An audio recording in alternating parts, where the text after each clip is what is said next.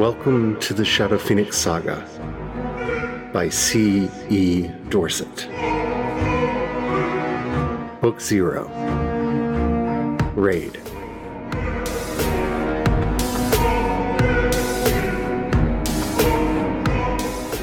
Chapter 10. The Masque of Truth. The eerie black flames licked at the broken air around it, neither giving nor taking light from the room. Maeve forgot her body. There was only the black light. Nothing else existed in all the worlds. Somewhere in the void of existence, Sev muttered, "It's too late." But too late for what? Nothing existed but the light and its siren call. Nothing in all the tall tales and fairy stories prepared her for this. Sailors bragged of their many grand adventures and embellished the dangers they faced. Not a single story included a word about black fire. Its unnatural existence imposed itself on the world like a forbidden shadow of an unseen horror. As the blade drew back through the lantern in the broken air, it sparked against the metal grate surrounding the preternatural flame. The black-robed Vazra laid the sword on the altar and raised his hand to the edges of the cowl that framed the expressionless porcelain mask where his face should be. Pulling the fabric back, a black tricorn hat with multicolored phoenix feathers appeared as if emerging from a shadow. He unpinned the brooch, holding his robe together at the neck, and let it fall to the ground. He wore a black frock coat, vest, and breeches, all with iridescence interwoven into the silk, so a rainbow of color flashed from the light, depending on the angle at which it was struck. Maeve recognized him from the wanted posters. This Vazra was the pirate, Lost Soul. Sev erupted in a frenzied wail as he recognized the man that murdered his family. He struggled against Jade, breaking free from his arms. He burst through the etheric wall, drawing his sword. Lost Soul turned toward him, and the mask grinned. "At least you are punctual." Maeve sprung to her feet to stand next to her friend, who swore to avenge his family. The pirate laughed. "Their death is worthy of vengeance," he said with an odd certainty. "I remember the surprise on their faces when I ordered the guns to fire. They panicked as the wood splintered beneath them, and they understood that death had come for them. If only I could have stood in death's place in taking their souls into my own hands, I would have relished it all the more. I wish I could say they died well, boy, but there was too much fear in them for that not to be a lie." "Why did you kill them?" "There was no reason." Tears ran from Sev's eyes as his hatred distorted his face. "For the same reason I ensured one person survived." The Vazra laughed again, and the deed paid the dividend I required from it. Sev lunged at the pirate, who drew a blade from his belt and parried without effort. "Do not interfere," Lost Soul said to the other Vazra in the room. "Stand your ground. He is mine." The other four stood like statues at the corners of the altar, their masked faces giving nothing away.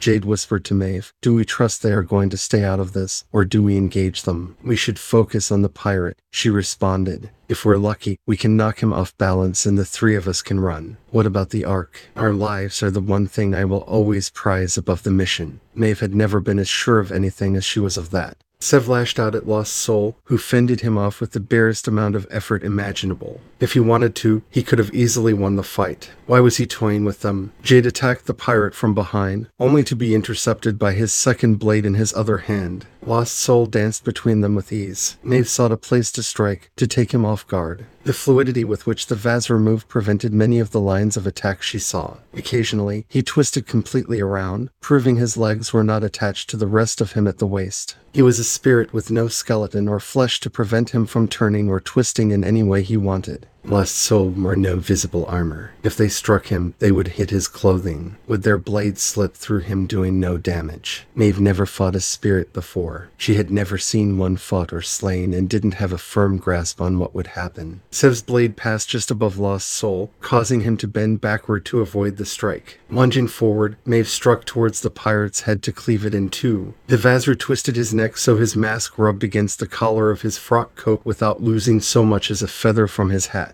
Maeve changed the angle of her swing to prevent her blade from striking the stone floor. Lost Soul cackled with glee, and he contorted his body back into a formation that made him resemble a broken doll. The longer the fight stretched on, the more it worried Maeve that he hadn't even tried to attack any of them. He expertly deflected every one of their blows without even once trying to land one himself. It was possible he enjoyed the fight, but as it languished on, no matter what sick thrill he received from the match, it had to be wearing thin. He was waiting for something. biding his time to take the perfect shot. Lost Soul jumped up and flipped his body around to land flat on the ceiling like a spider, and turned his head all the way around to look down at them. He sprung down. Jade, Sev, and Maeve raised their blades to guard against the incoming strike. The pirate dove over Maeve's head and landed on the other side of the altar. With a quick slash, he struck out at the red-robed Vazra, cutting them in half. Half the robe fell to the ground while the other half flew up in the air as a golden mist flashing with lightning struck at the lantern on the altar. Lost Soul laughed. Spinning, he hacked the blue-robed Vazra in half before jumping back onto the ceiling. As the cracking pops of the dying Vazra flowed into the black flame, Lost Soul's maniacal laughter filled the room. The pirate jumped from the roof, driving his blade into the left eye socket of the green-robed Vazra before laying his weight onto the blade to cut him down the center. Without mercy, he slashed the one in the golden robe in half. As the misty lightning crackled around him, Lost Soul raised his arms, laughing. Sev struck at the pirate.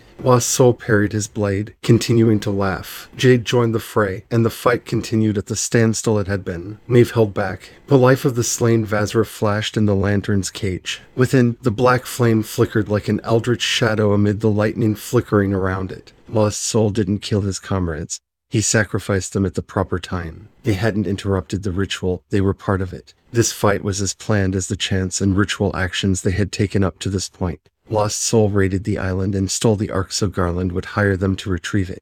What part did they play in all this? Was the violence necessary for the ritual, or did he need something from them? When the time was right, would he slaughter them in the same way he did his companions? We have to get out of here, Maeve shouted. Lost Soul laughed and focused his attention on Sev. Are you ready to run, little boy? Sev screeched with rage and struck hard enough to cause the pirate's blade to bounce in his hand. The pirate pressed forward, kicking Jade back. Jade slammed against the wall near the door and slid to the ground. Sev stepped around to face Lost Soul head-on. Are you not going to run? The pirate asked. Without a word, Sev struck wildly. Maeve stiffened. Stop. Lost Soul lowered his blade, and Sev cleaved the Vazra at the neck and pressed through. Maeve grabbed Sev by the shoulders and pulled him back. The pirate wobbled on his legs and cackled madly. Misty lightning flashed from Lost Soul's body to the lantern. The empty mask and clothes fell to the ground. Dark shadows rose from the remains of all 5 dead Vazra and rose in the air like fog.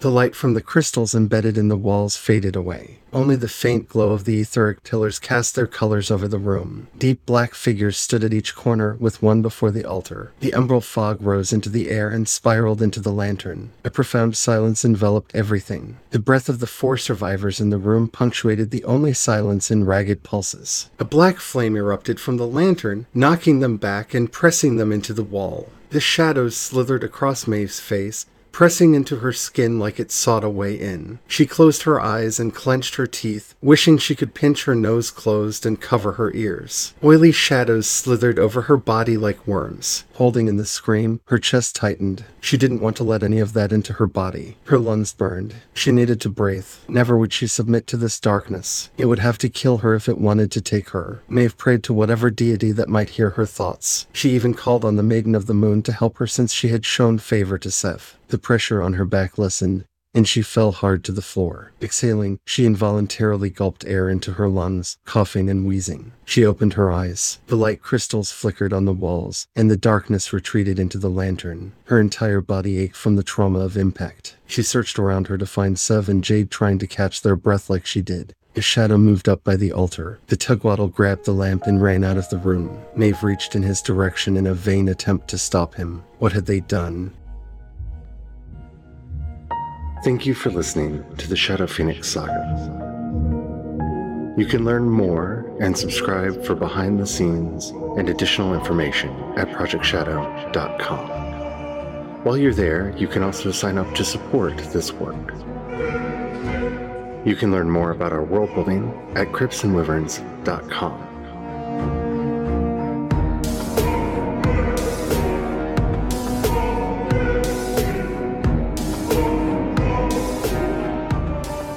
Thank you so much for listening, and as always, thank you for your support.